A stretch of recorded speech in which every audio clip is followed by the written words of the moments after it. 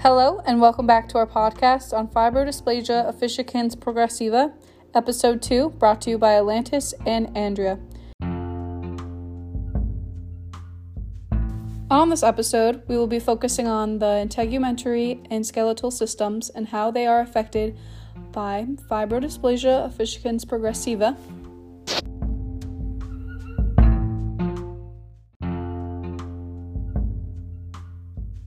To refresh your memory, fibrodysplasia efficiencans progressiva is a disorder in which muscle tissue and connective tissues, such as tendons and ligaments, are gradually replaced by bone. We are going to start off by talking about the skeletal system and how it's affected by FOP. With this disorder, you can form an extraskeletal or heterotopic bone, and it constrains movement. Extraskeletal bone formation causes progressive loss of mobility as the joints become affected, inability to fully open the mouth, and also may cause difficulty in speaking and eating. Over time, people with this disorder may experience malnutrition due to their eating problems. They may also have difficulty breathing, a result of extra bone formation around the ribcage that restricts expansion of the lungs. Any trauma to the muscles of an individual with fibrodysplasia efficiencans progressiva, such as a fall, invasive medical procedures, may even trigger episodes of muscle swelling and inflammation, followed by more rapid ossification in the injured area. People with fibrodysplasia efficiencans progressiva are generally born with malformed big toes, so that is a skeletal difference with someone who does not have fibrodysplasia.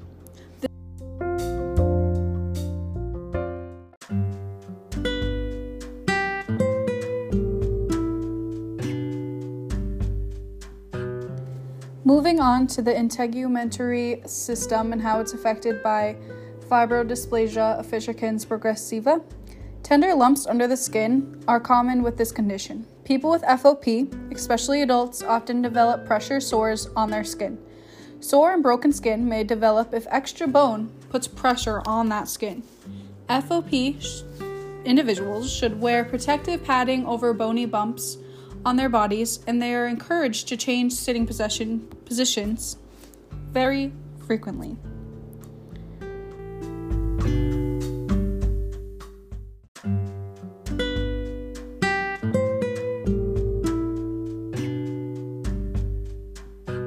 Skin sores may also develop if the skin becomes moist or sweaty in the difficult to reach areas.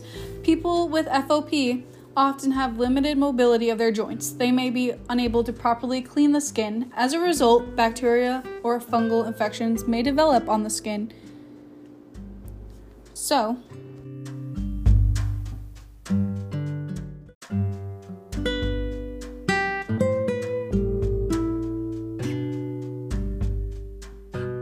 there is a lot of preventative care for people with FOP.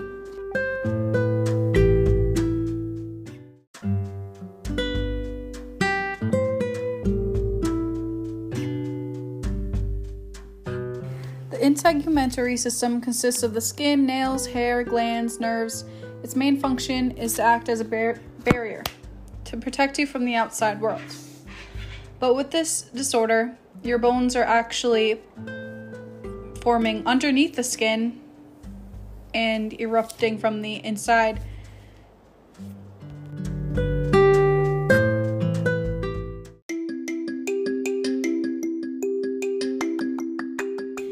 And that is how FOP, fibrodysplasia efficiencans, affects integumentary and the skeletal systems. I hope you stay tuned for our next episode. Thank you.